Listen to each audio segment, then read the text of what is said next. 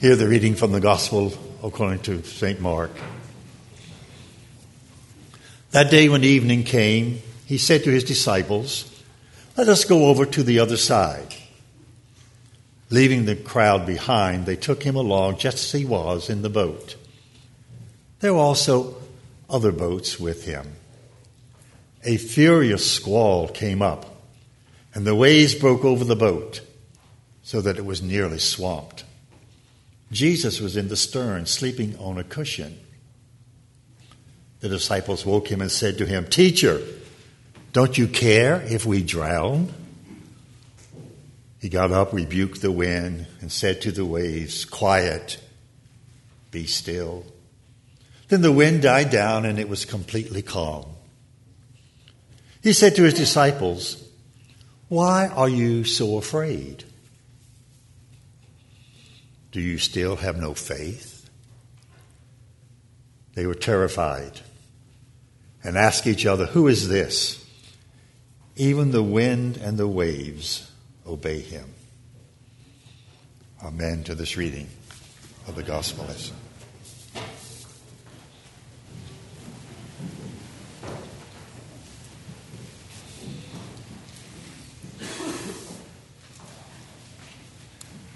It is a double blessing for me to be able to share the pulpit with you this morning.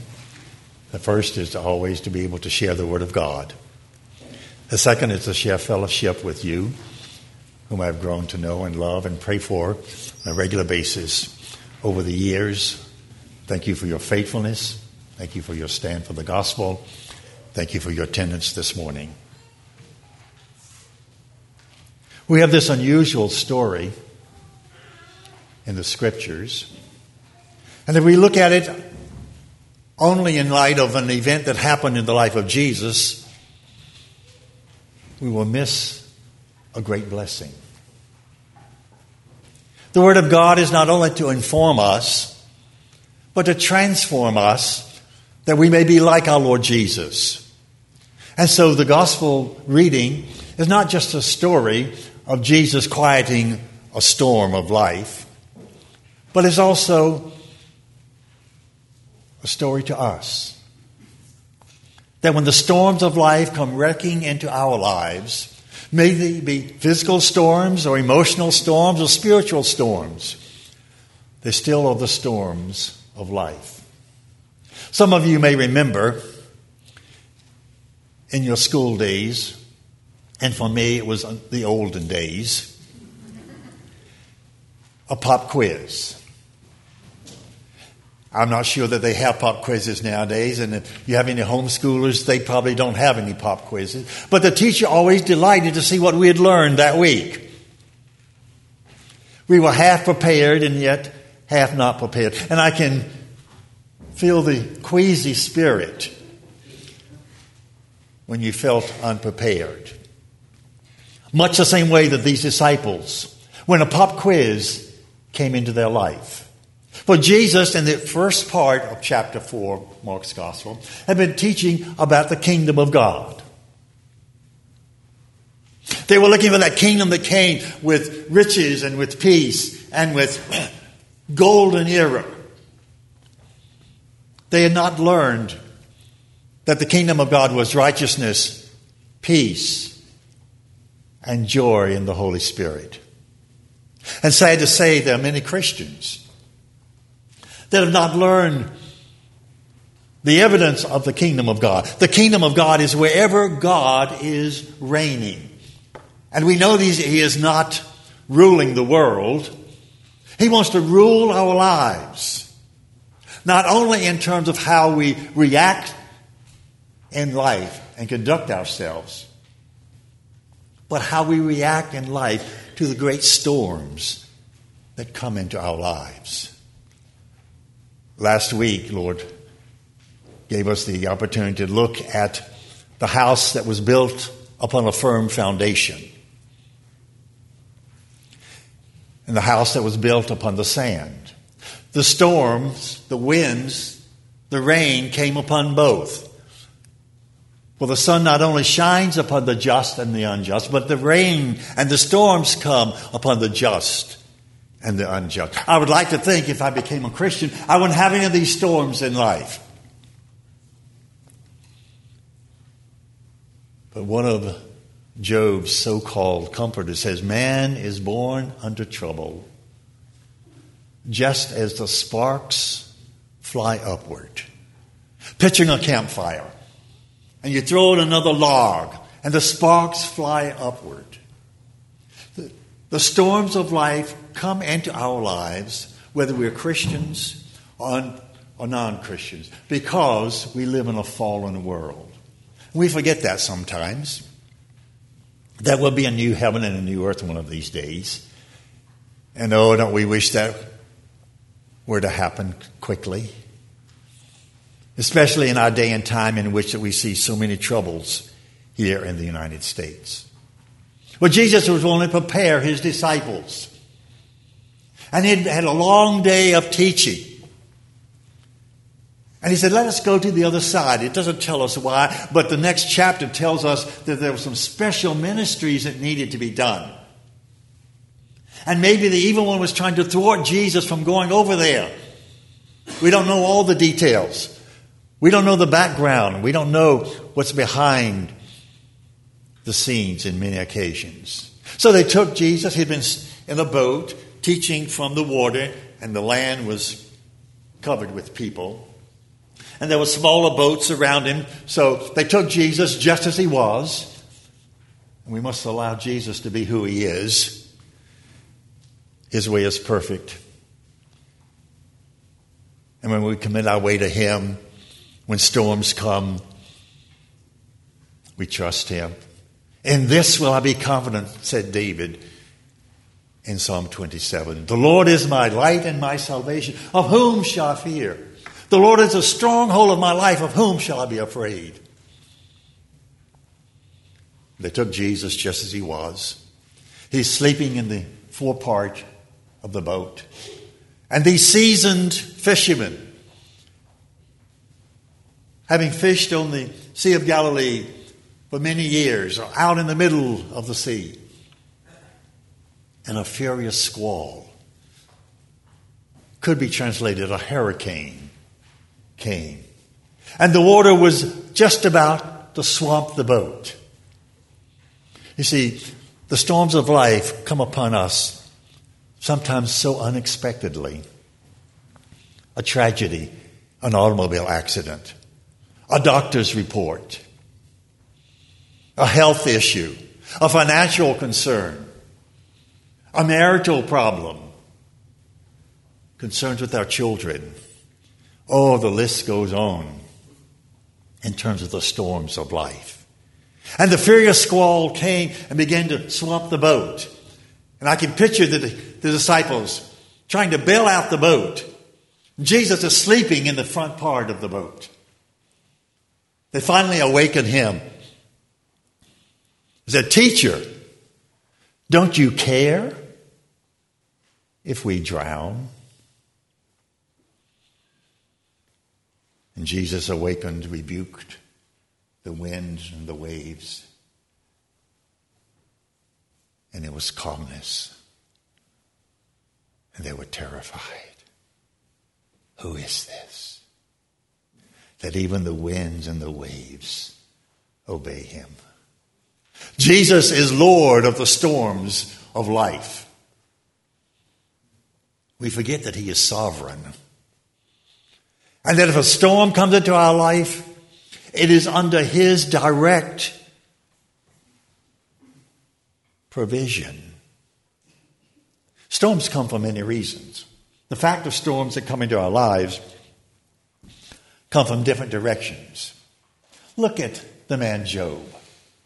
A man in whom there was no evil. And Satan wanted to attack him. So Satan sometimes attacks with storms. Job lost his wealth, his children, his health, his support around him. And yet he did not curse God. And you know the long story of his comforters, and the comforters were right in certain places and not so right in others. And now God saw Job through, even against the attacks of Satan. And sometimes storms come because of our own self-will. You remember Jonah. God had asked him to go to that evil place called Nineveh and preach the good news of Christ. And instead he went on vacation, running the opposite direction. And you know the story well, in which that a great storm came and they threw lots and decided that it was Jonah's fault. And they threw him overboard. See, sometimes we make the wrong choices. And we sow the wind and reap the whirlwind. But God is still sovereign. God did not give up on Jonah. God saw Jonah even through the great fish. And I love it when it says that the great fish vomited Jonah on the dry land. Or sometimes storms come because of the actions of other people. Sometimes pride in other people's lives affect us. That happens with families. That also happens with employees whose employers may not have been honest and the job has been lost. You remember the Apostle Paul. He had been tried and was going to be sent to Rome for a new trial because he had appealed to Caesar. And he's on this ship that's sailing, and he goes through a number of ports. And Paul tells the captain, it's getting too late, we probably should harbor in for the winter. And the captain said, no. If you read that 27th, I think it is, chapter of Acts. He said they voted, and the majority said, let's go on. And you know the story in which a great hurricane force winds came. They lost the cargo, they lost the ship, but not one person was lost. You see, God is still sovereign, even when other people, even when our own self-will, even when Satan himself. But sometimes it is the sovereign will of God to increase our faith. And such it is, I believe, in this particular passage. Jesus says in verse 35, let us go over to the other side. He expected to arrive on the other side, in spite of what might be happening. You see, God is sovereign. And we, of all peoples, ought to remember that. That all things work together for good to those that love God and are called according to his purpose. So I know I love God, but I have to say, am I called to this purpose? Am I in the boat with Jesus? He may seem to be asleep, but that's where he wants me to be. He wants me to say, the Lord is my light. The Lord is a stronghold of my life. Even when the storms come. Many times storms come and they create fears in our lives. You notice in verse 40, Jesus says, why are you so afraid? For the Christian, the opposite of faith is not unbelief, because we still believe, but it's fear. It's fear in the traumas of life. It's fear in the storms of life. And the fear begins to control our lives. The word worry comes from an old Anglo-Saxon word which means to strangle. And worry for the Christian is fearfulness.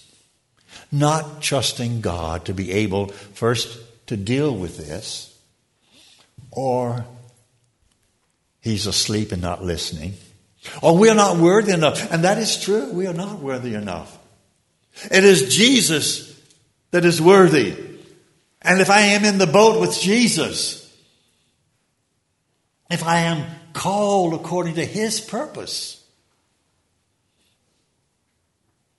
I can remember attending a conference for ministers that had been in the pastorate for 10 years or more.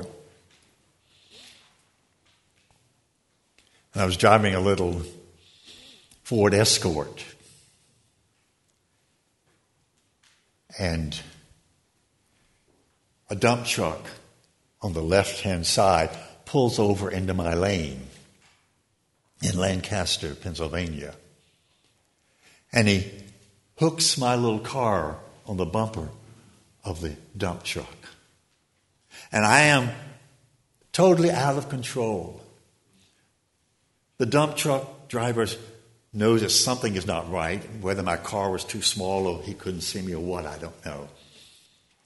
But then the big semi-transfer truck in front of him stops, and we smash right in together.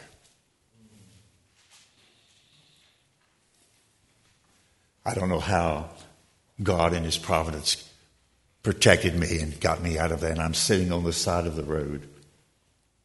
My car is totaled. The policeman come and doesn't know that I'm the driver.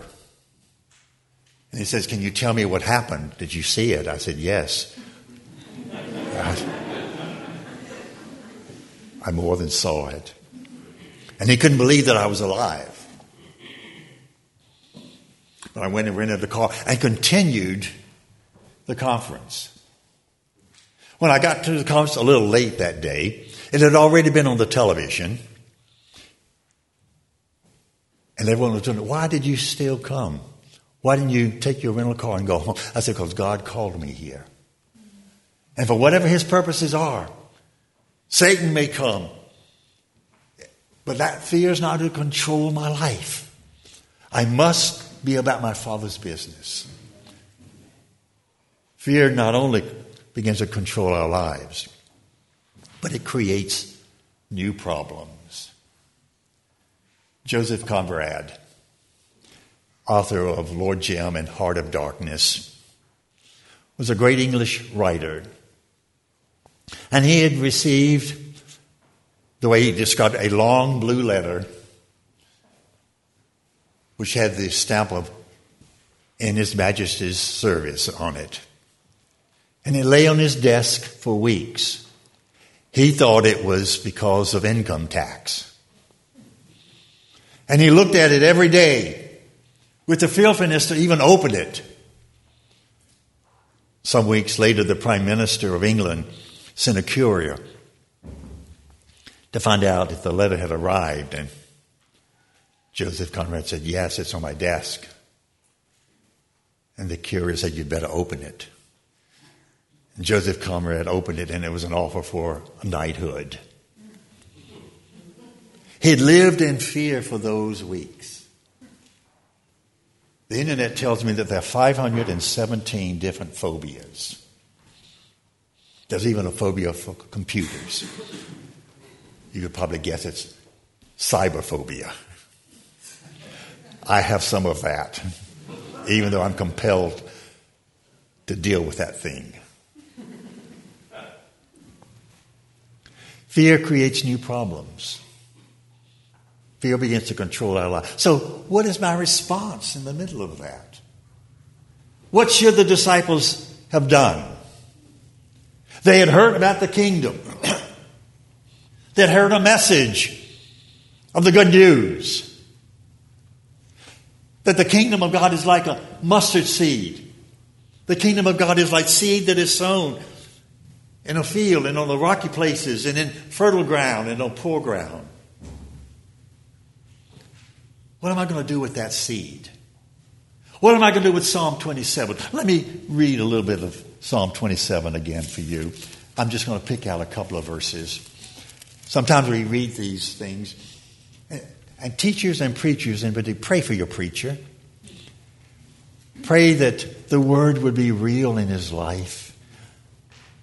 Pray for your Sunday school teachers, that they read the word not just to teach, but to experience. Listen to what the psalmist says. "Though an army besiege me, My heart will not fear. For in the day of trouble, he will keep me safe in his dwelling. He will hide me in the shelter of his tabernacle and set me high upon a rock. I am confident of this. I will see the goodness of the Lord in the land of the living. Wait for the Lord. Be strong and take heart. Wait for the Lord. That word wait is not just to sit and twiddle our thumbs. That word wait really means expecting something to happen. Expecting God to break in some way or another. Now, I'm not saying at all that God always answers our prayers the way that I would like them to be answered. But I am confident of this, that if we have entrusted this problem to the Lord, he will see it through. And all things, not just the good things, work together for good. All things to those that love God and are called according to his purpose. So what do I do? Let's look at this passage. First, Christ needs to be in the center of our lives. He was in the boat, quiet, sleeping confidently. You think he was unaware of the storm? In some ways, yes. In some ways, no. In his humanity, he had spent the day preaching, spent his strength ministering. And in his humanity, he was sleeping. How many sleepless nights have we had worrying about something? Letting it strangle us so that I cannot even sleep properly? Jesus has to be in the center of our life. That's the reason that our devotions need to be so dear to us. Pray for your pastor's devotional habits. I've known far too many ministers that lose sight of the Lord Jesus in serving his church. Oh, Christ must be at the center of our lives. High and lifted up. Not just in church, but goes with me throughout the week in my work and how I treat my family and how I do my work. How I react when little things bother me. You've known people with short fuses. God says, wait on the Lord, and he will strengthen your heart. Be strong. Put Christ in the center of every single thing. If the storm comes, Lord, you are sovereign. You know this already, and you love us. Did you notice what the disciples said when they awakened Jesus? First, they called him teacher. They had not understood him quite as Savior. And I trust that you know him as Savior this morning. Not just as a teacher to teach you how to do things, but as Savior. He does teach us in that, but far more than that. Savior, don't you care if we drown? I can't tell you this morning how much God cares for you. When we read a verse like God so loved the world, God so loved you individually, and if you had been the only person to have ever acknowledged Jesus Christ as a Savior, he would have loved you still the same and sent his Son, the Lord Jesus. Or do you feel unloved sometimes? Sometimes husbands and wives can feel unloved. Sometimes children can feel unloved. Love covers a multitude of sins, says the Scriptures. And God's love comes to us in the fullness of grace and goodness. Oh, I declare to you this morning that God is love, and He loves you just as you are. You're not going to love yourself just as you are. That's what happens when we are born again, born anew into wanting to be like Jesus. Setting aside those inborn characteristics and loving Jesus because He loves you so much this morning. Oh, remember that Christ is in control and should be in the center of that storm. That Christ cares for you deeply in the midst of that storm. And that Christ will come to your rescue. Not always in the way that I would want. When we walk through the valley of the shadow of death, I would like for my loved one to live. But when God says it's time, I trust His judgment. I can stand at the burial ground with confidence knowing that God is in the midst of this. And that God cares. And that God is in control. And that Christ is to be the center of whatever is happening in my life. That's the kind of faith that God wants in His people. Not a faith that raises our hands and acknowledge Him. Not a faith that just nods and says, okay. But a faith that, when it's challenged, shines brightly. A faith that says, the Spirit of the Lord is upon me. That's what Isaiah said. Jesus took that as a personal anointing from the Holy Spirit of God. But that same Jesus is upon you. And the Spirit of the Lord is upon you this morning. And whenever storm comes into your life, most of the time so unexpectedly, how am I going to react? Am I going to say God is sovereign and in control of this? That Christ is to be the center no matter what is happening. That Christ loves me in spite of who I am. And that Christ will come to my rescue, even in the sense of His perfect will. That's what God calls us to be. And I trust that as you go out into the world, storms that may come, storms so unexpectedly come into your life, that God will see you through it. Let us pray. Our Father and our God, quiet the storms within our own hearts.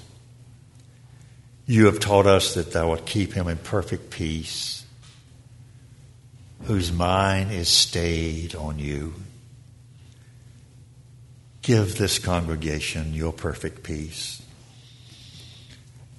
that come what may,